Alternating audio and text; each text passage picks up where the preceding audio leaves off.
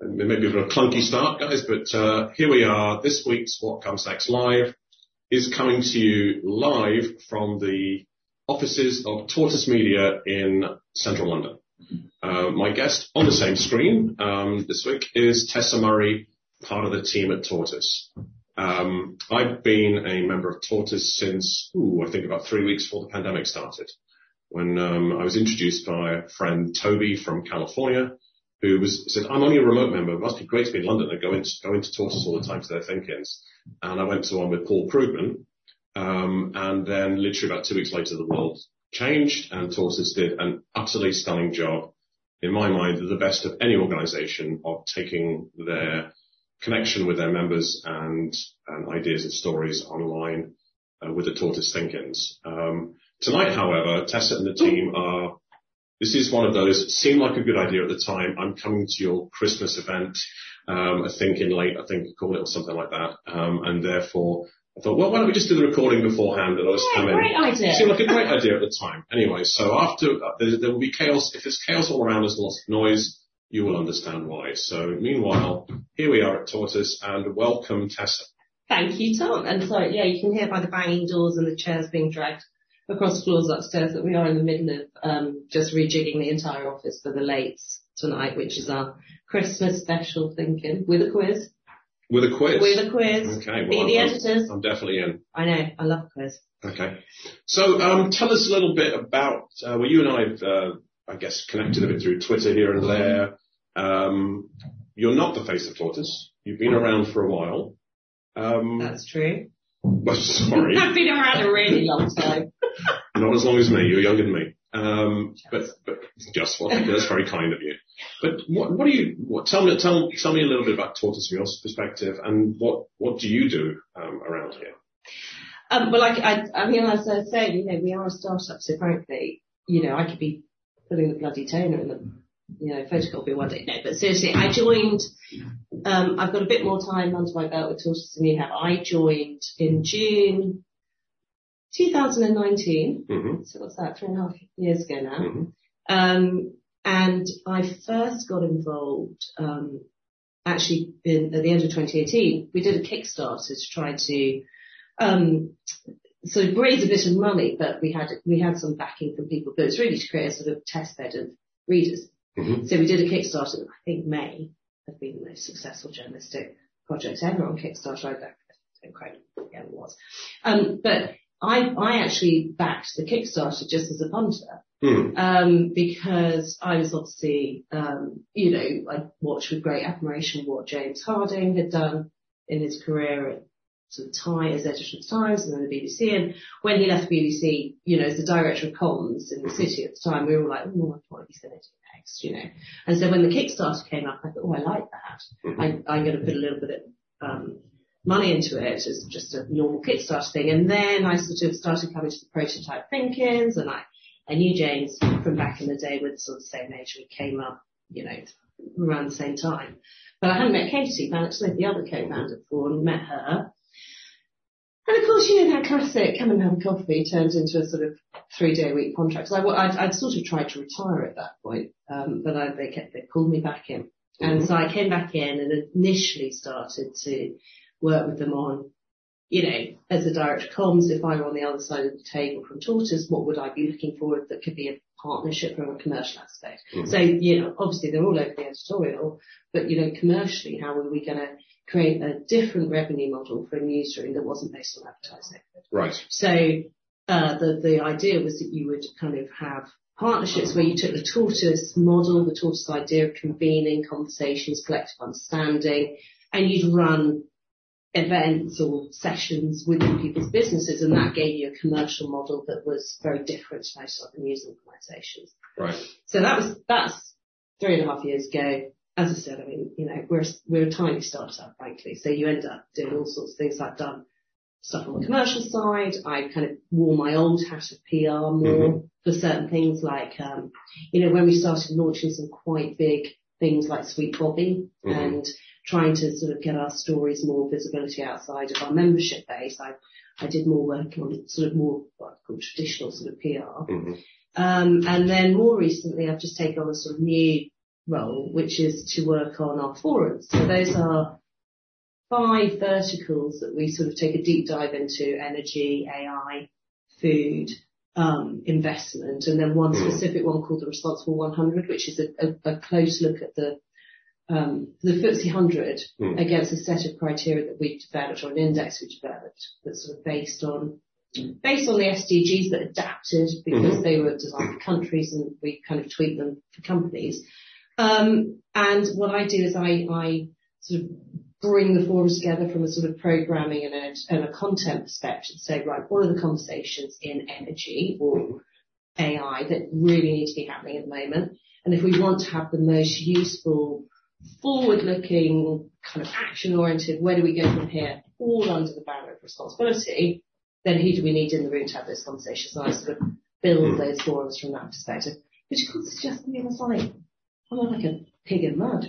You know, all my favourite things: learning, masses of curiosity, and sort of matchmaking, bringing people together who I think will find it interesting. I mean, I'm in my dream job, basically.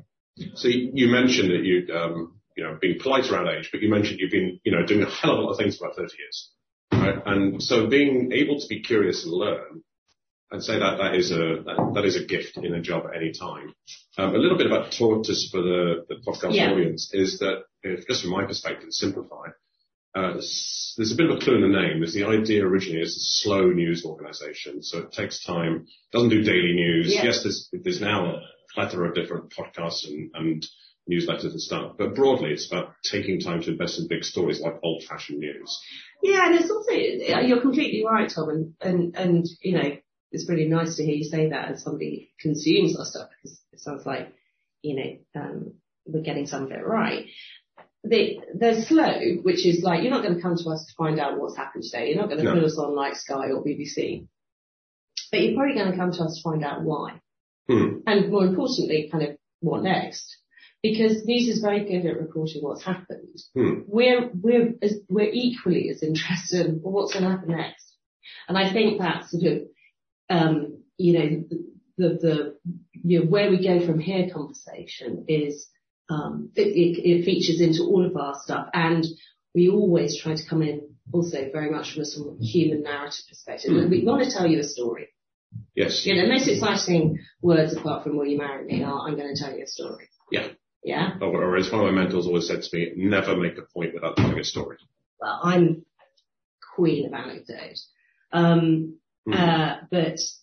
But the thing you say about sort of knocking around for quite a long time and still being curious, I think the thing that I've found has changed in me the most is I am so unafraid now to say, I don't know, or I don't understand that. Right. And I think, I don't know if that's an age thing, a confidence thing, or whatever, but to be honest enough to say, I don't know the answer to that, but I'd really like to find out. Or, actually, I don't really understand that. Could you have another run at explaining that to me? I'm so unafraid of saying that. And I think maybe when I was younger, I thought it was a sign of weakness to say, I don't understand. Well, I think that's, I want to come back to the strategic shift in the news on Tortoise, but what you just said there at a human level is huge because, we're both parents of a number of kids. And like, not quite as many as you, Tom. Not true. Yeah. When you're trying to see how can you best support them, confidence is a big thing. And the corporate example that comes to mind to me is there are lots of top business leaders out there of large corporations that we know are really famous. But if you ask most people, they have no idea who the CEO of Microsoft is. Yeah.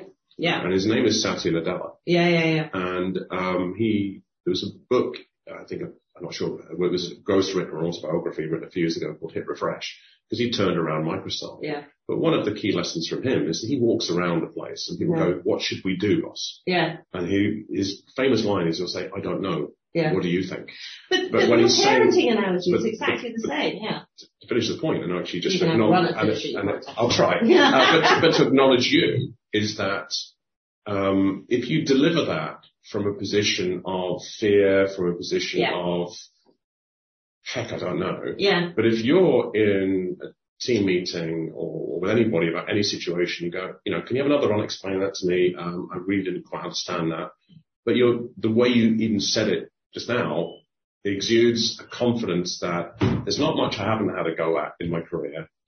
Once I understand it, I'll be able to add value here and help the team, the business move forwards. Yeah. So having humility allied to confidence is what my friend Chip Connolly calls, being part of it in using the L word of leadership, is being a vulnerable visionary. Like saying I don't know, like Nadella saying I don't know, what do you think?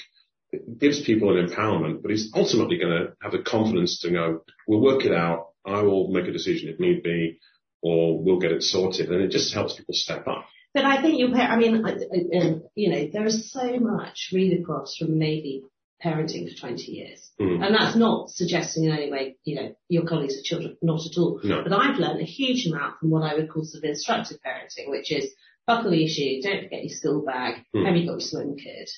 It's like instruction-led parenting to suddenly finding myself with teenagers where that doesn't work anymore. So you have to say, when someone says, I don't want to do that X, you go, well, what are your options? Yeah. And you say, well, what are the choices here? There's not, this is what you need to do. Because you're not arming anybody with the ability to assess the situation by themselves. If you keep giving out instructions to your children, say, well, what you need to do is that, they won't form the kind of critical faculty to work these things out for themselves, or more importantly, to assess the risks of different options. So I remember just having this real moment with my girls thinking, this isn't about telling you what to do. This is about exploring the options with you. And so when I used to say, well, what are your options? And they go, well, I could do that, I could do that, I could do that. And you say, okay, that's interesting. Which one are you leaning towards? And they go, well, I'm thinking that. And then you go, sounds perfect. You've got really good judgment. And you'd sort of, it would have been quicker to just say, do that. But you basically train them to trust their own judgment, because you're not going to be with them at moments where they're going to have to exercise that judgment. They're going to be in a situation where you're not around. So they've got to train it like a muscle. And I think that sort of course your children look to you for safety and security. But I think most of us when we've got a problem, we don't want a solution. We just want someone saying, I hear you. Yeah. You know. It's like the old fashioned and fairly gender stereotypical thing about if your wife gets home from work and says, I've had a terrible day, and they start telling you about it. If men can learn never to try to fix it for them, but just to say, would you like a glass of wine? I'll listen. Yeah. Or you sound like you handled it perfectly. It's very good. That's the luck. You were amazing. So it sounds like if you're in a situation where, you don't necessarily know in the moment exactly what to do, but you have that, you're now unafraid of not knowing, and so it's double negative, but you actually can then go and say, well, what do I need to know? You have a lot of journalists in the organization. You're not a journalist, but you do understand it. You come from a director of comms position. When we spoke before we came on, you've got a wealth of experience. You can be trusted in the team to know that you can, as you said, add value once you understand the perspective. It's connecting the dots. It's like curiosity and learning. But it's completely aligned to what we try to create for everyone within Tortoise, whether you're a team member or whether you're a member. Because if you think about, so for people who don't understand it, one of the key, this because you've been to them, but one of our key sort of moments are our think-ins. And think-ins are open to members. They're kind of interactive sessions where we set ourselves a question that we're trying to answer. And we don't do it in a sort of phone way of creating a false, we have set ourselves a question and we have to, within an hour, try to answer it amongst ourselves. But the point is we need everybody to help us to answer that question. Yeah. And we need to draw on everybody in the room, virtually or physically, to help us sort of nut out the issue. Because there is a huge amount of collective learning in Tortoise in everything we do. But we also, I think, offer that to our members, which is like, come along. You could be the sort of leading expert in the country on this, or you could frankly be making spag bowl for tea as you're watching, and we should be able to bring everybody into that conversation. And by the end of it, everybody's sort of the same level. I'm a great believer there is nothing that's too complicated to explain if you know how to communicate. Yes. So if we go back to the bit I was going to reference, I think it's fascinating the way you put it. I'm going to try to capture it. Is that when we look at traditional journalism, it's the 6 questions of why, what, who, where, when, who, that you have to answer, and it's factual and historical. Yeah. Although if we, go off at a tangent, people seem to have forgotten that news is actually meant to be factual now.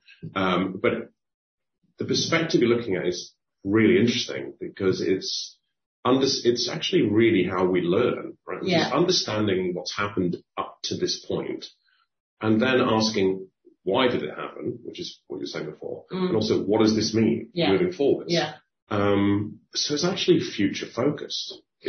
That's a very big shift. So if I think that as a frequent thinking participant, I think it's reasonable to say that James and Matt and the other editors will often pull me in at the chat when I'm in an hour. Yeah. Sort of kind of disproportionate way. From the whole size of the audience. And I'm trying to self-assess and say that probably the reason behind that is because I'm on there because it's a topic I'm interested in. Yeah. I might have some knowledge. Yeah. But I'm going to listen really closely to what's being said by the panel. And if something comes up for me that I feel is a point of view or an idea that might add to the conversation, I'm also trained in comms too, so I'll say it relatively succinctly, and then step away and then see if it adds. Yeah. And I think I'm using that as, I think I'm suddenly realizing that from what you said, that's really an example of the ethos of what you're looking for. You're looking for something that people can, say, well, what does this mean for me? What does my knowledge base say? And what might I just throw into the pot that moves the conversation forwards or even a slight tangent, because sometimes those 1 hours, they can start out with one topic and actually almost finish on another one. Oh, completely. We're the first to admit quite often we've asked completely the wrong question. Quite often you'll get to the end of that and go, well, that was the wrong question in the first place. We realise what we should be looking at is over here. And that's told us something already. Yeah. And I think that your point about, sort of taking people on and you presenting some sort of counterpoint that we might not thought of, or is someone's gone, hang on, bring that in, I like that, is precisely what was behind the whole thing. Because, we've seen so many instances of where the sort of, the media completely miss things, or have been so self-reinforcing in their own views and echo chambers that, so whatever you want to look at, there have been things that come out, oh my God. And of course, if you probably invited a few more conflicting and challenging views into your thinking, you might have had a better rounded view of what might have been the outcome. Mm-hmm. So the whole point is, and the other thing is that I'm so totally self-referencing as a parent, but the whole idea of being able to sort of argue in a healthy way is increasingly a lost art. Yeah. So we have this phrase that you'll hear all the time, civilized disagreement. Yes. It's entirely okay to disagree with someone if you do it in a way. And the analogy I always use with girls is, do not self-censor for fear of offence, but play the ball, not the man. You don't have to take someone down with their argument. No. You can play the ball, not the man. Play the argument. You don't have to personalise it. You don't have to offend. You can actually deconstruct an argument. And we need to remember how to do that, because, I need challenging. I get things wrong. I get stuck in my thoughts on stuff. I need fresh perspectives. I need to be reminded that things have changed and that the foundation for that opinion was a long time. That's fine. That's good. We need to evolve, but we need to be able to have the skills to challenge in that sort of, as we call it, civilized disagreement or constructive way, but just depersonalize being able to debate. Let me share, to spinning off that for the audience, is that, in my gig, I do a lot of professional work around leadership and team dynamics. And you mentioned this is really it's a fast growing and dynamic startup. And one of the pieces that I teach over and over again, which I give credit to Travis Carson for bringing it forwards, which is an idea called a breakdown recovery model. And there's some counterintuitive ideas in there, such as a successful team has more breakdowns than an unsuccessful team, as in a breakdown in sort of American English language, meaning you have oh my God, something's happened that's gone wrong, we need to fix it. Right? or we've had a disagreement, or we've had a conflict. If you're unsuccessful, it's because you drop into sort of gang mentality and you play the man, not the ball. Yeah. Right, to use that soccer analogy, football analogy, noting I have a global audience. Still football. The language that they captured around what a team mindset is that Travis's definition of a team is a group of disagreeable people aligned around a common intention. A group of disagreeable people. Disagreeable makes sense. I'll come to aligned around a common intention because there's also the definition of people who are willing to disagree with each other. Yeah. And as you say, they're looking at the idea. Yeah. And they're looking, but the common intention is, how do we move forwards from here? So it's something as simple as, how do we get, why has the coffee machine got coffee grounds in it so it's not working, which neither you and I could work out how to do it. But no, that's tiny. But it's like, well, how do we move forwards with this? Or something went wrong, or so we had tea instead. We had tea instead. We had a solution. Yeah. So that's just an idea. I love the way that it's modelling that. And yes, absolutely, civilized disagreement in the terminology that you've used is a fascinating art. One of my mentees, who's very left of centre, way further left than that, in his historical background, was running a charitable organisation. And they decided that they would have they're national. They decided it would be really important that they went to the Conservative Party conference. And they went, I need to be around people I disagree with. Oh, totally, yeah. Right, and I just, that's what that was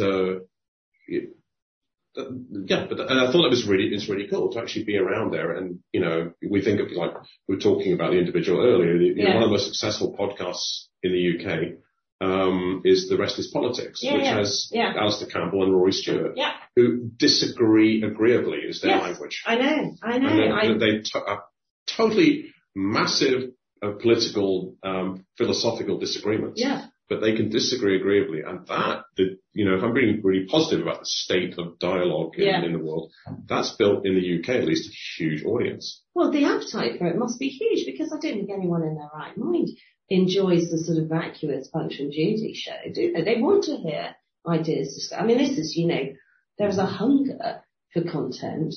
We've seen it obviously because the way our listening figures have grown over the last couple of years. And I was just thinking back to you kind of coming on board just before COVID and that move to digital. And there are two things that just struck me from earlier in our conversation. One is, let's take my pants up on this. One is how many leaders had to say, I don't know what's going to happen. Yeah. So, you were forced into a sort of individualistic, compassionate, common, shared fear, or whatever you want to call it. So I thought, we all went into that and no one had the answers. So that kind of leveled leaders, I thought, within organisations. And the second point was, I'd be interested to know what you thought on the other end of it. But what I felt was happening when we went digital with our thinkers, there was a very noisy tea trolley about to go past, was that at a time when people felt such a loss of agency, we were in a proper hard lockdown, rights had been restricted, we were isolated and fearful, that becoming part of something where your voice could be heard, I think really mattered. I think being seen and being heard and being able to express within the community of people we built up during those think-ins. We had tens and tens of thousands of people. It was 35,000 people at think-ins during lockdown. Wow. And you've got to think there was something happening there that made people want to be, to give them a voice when they felt really powerless and to be seen and heard. Okay, so the 2 points you made, the first one around leaders having to come on and actually say they didn't have the answers. The thing is, it doesn't stop the journalists or the participants, because just to explain, you would have members of the editorial team monitoring and participating in massively active chats that would often go in 3 or 4 different directions at once. Yeah. And so typically people like Matt D'Ancona or James Harding would be hosting. Yeah. But have somebody giving them a word in their ear saying, when you need to know, go to this person about this. Yeah. Because you cannot possibly, having done it myself, you can't possibly be paying attention to your panelists and monitoring the chat at the same time. Well, do you know, I've done a few, and I haven't done live telly, but I should imagine it's the closest you'll get to doing live telly. It is a real skill. And as I say, I probably the only reason I've done a couple is because I haven't got the skill. I mean, what you're trying to do is all of those things. You're trying to, and sometimes you're doing it with a room full of people, some people online, slightly kind of, the producer in your ear, but they're not, because you're trying to monitor a chat. And what you're trying to do is listen to what people are saying, keep the conversation moving to the next logical stage, follow a chat, bring input. It's a lot going on. It is a lot and going on. And so my thoughts, you asked me, my thoughts were as a participant were, one is if I think about the people, the visible hosts, like James, Matt, or whoever, their style of hosting was really, so there were 2 or 3 thoughts around what this is like at the beginning as a participant or a guest, right? Not a guest, sorry, just one of the audience, member. Language. So part of the family. Yeah. There you go. So one is that these are experienced journalists and they can ask really hard questions, but they were also empathetic. Yeah. So they were actually very understanding. Yeah. So what it did was create a space for the panelists, and there might be one person or 3 people, but literally often within 10 minutes, you've gone to somebody in one of the members or the other audience, because you also open it up to a wide audience beyond members. So that was part of it. And I think the other part was, yes, only a certain number of people are going to speak from the listening audience. But the chats were massively active, and people felt a commonality of experience. Yeah. And I think that was my experience. That's great. It's to feel a commonality of experience. So it wouldn't necessarily, my experience would be different from others. It wouldn't necessarily for me be about community and landing on this stuff, because I was constantly online. I got a DBT 6 weeks into the COVID. 6 weeks into COVID. Because I had not left my desk.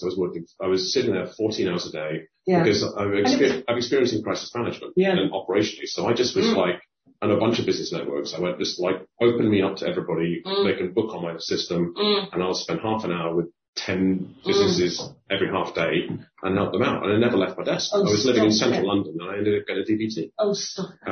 So I had plenty of community. But it was that commonality of experience. And I'd be sitting there, thematically listening to all these people around business and what's going on and going, I've got these thoughts going on in my head and wonder if everybody else has got these thoughts going on in their head. Yeah. And so whether or not, you're actually active in the chat or you're making the dinner for somebody. Yeah. Because they're often at 6 in the evening. Yeah.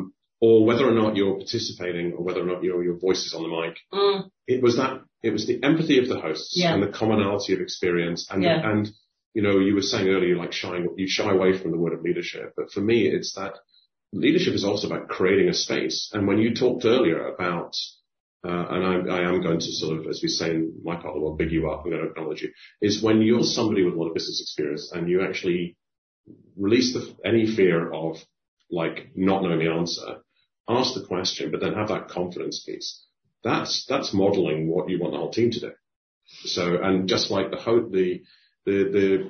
holding space is a really important thing. I'm a trained coach. I will occasionally use coaching language. But that's what the digital thinkers did. They held space for the panelists and for the whole Tortoise team, a lot of whom would be actively on there each evening because they were stuck at home and you weren't in the office. Yeah, absolutely. And for all the members of the audience. Yeah. So they and you continue to do that, right? Yeah. Some of them are digital, some of them are in person. Yeah. And what you mentioned it before, for those who are not familiar, the Sweet Bobby podcast was about catfishing. And was a stunning, long developed, and it even was not all recorded, then released one a week, because we got to the point where we were live reporting it out. And I think it was the biggest podcast in the UK at the time when it came out. Just gone through 10 million listens. 10 million listens. So Lexi Boston cats. Yay! And of course you go, so here I am, I was trying to retire, I got drawn back in, and I have to get involved with PR around a massive podcast. And was slightly beyond my skill set of asset management, investment banking, and online gambling from my previous career. And again, I mean, you talk to the team here. We didn't know what we were doing yet when we started. But you had confidence you're going to work it out. Well, we're not entirely stupid as a bunch of people. We sort of worked it out. Now we have got some very clever people who really do know what they're doing, like Alice Sampson, who's head of growth and audio. But, the rest of us were sort of, gifted amateurs at the time, figuring it out as we sort of went along. But it was, again, if you look at Sweet Bobby, what we were doing there was we took what essentially would have been a Daily Telegraph page 3 Marmalade dropper story of horrendous catfishing, which you could just do a sort of true crime sensationalist podcast about it. Of course, you approach it the Tortoise way, which is... Why? Well, sorry, I'm jumping in, but yeah. No, I don't, and we're not going to give it away, okay? No, not because you've got to listen. If you haven't listened, there's a big reveal. But it's also, where do we go from here? How do you stop it happening again? Where is the digital crime legislation that treats coercive control in a digital space as seriously it treats it in a physical space? So there's always a sort of, okay, well, we've heard this awful story, and rather than just being sort of, tourists at someone else's tragedy, well, what do we do with it? Where do we go from here? Exactly the same with hidden homicides, exactly the same, with sort of most of our big series of podcasts. It's sort of saying, well, we could just report it because it's a gripping story, but we're always going to report it with a human story at the centre of it, and we're always going to report it in a way that says, well, where do we go from there? So basically, if somebody pitches you a podcast series, which of course you then have to invest resources, funds around, it's going to be about, let's have a human story at the centre. It's going to be about something that we as a society need to understand here, and there's some questions that need to be asked at the end. Now, it's not, the sufficient background, whether it's a slow news story, a podcast series, or anything, or even a think-in for an hour, that has enough depth and richness to the conversation that means that it will mean that the question that's asked at the end is a good question, and it's one that can be taken on by other people, because, it's not the role of Tortoise to actually answer those questions, but it's a little bit like when I'm working as a coach, one of the most profound compliments I can ever get from somebody is if they pause and then say, that's a good question. Right. So if at the end of something that your organization does, they go, you've really posed a good question. Yeah. And there's so much. I noticed it in the sort of dynamic first couple of months of the pandemic. Sometimes the natural, because we're all nervous and we're all not quite dealing with things that we were intending to. But I felt sometimes the thing has lost their way a little bit because they were diving into the minutiae of the moment. Yeah. Because we all were. Yeah. Right.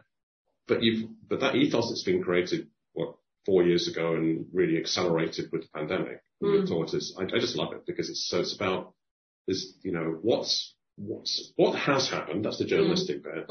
Why is that important? Why did it happen? Why is it important? What do we need to what questions do we need to ask? Where do we go from here? Where do we go from here? Yeah. But the other thing, I don't know if you found this, but one of the, I don't think I realise how lucky I am day to day just working with such exceptional people. I think I get a little bit blasé about it, and sometimes it just comes back and hits me. I think, God, I have been more intellectually challenged in the last 4 years than all of the rest of my career put together. Wow. In terms of getting a mental workout. But in that spirit of not being made to feel stupid, we're all learning together. We're all learning things all the time. Even the cleverest people in this place don't know everything. Actually, I think Matt Duncan does know everything. Pretty much does know everything, yeah. But, I'll retract that. But he's not eligible for the quiz. But the point about it is, and I hope, and this is something I feel just in life generally, which is, none of us are here to make life more difficult for each other. We're here to make it easier for each other. And there's a lovely phrase that Jane, my boss, always says, which is, you can take things seriously, but you don't have to take yourself seriously. And I think that also runs, I warm very much to that phrase, because I think, again, it comes back to a sort of humanity and openness, which is, of course, some of these issues are really seriously, but we don't have to be pompous about it. We don't have to be self-aggrandizing about it. We can approach it with an honesty and humility that says, this is really awful, and we're going to go to this holding hands and do it together.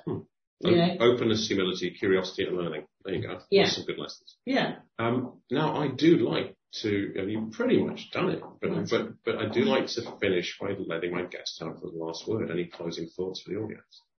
No, I mean, it's great. I mean, it's really nice to, after our sort of digital... To meet in real life. Just be sitting side by side. That is a great joy of the post-pandemic world. But I think what you're doing is lovely. I don't know how much use this will be to done, but there are a few thoughts on 30 years plus.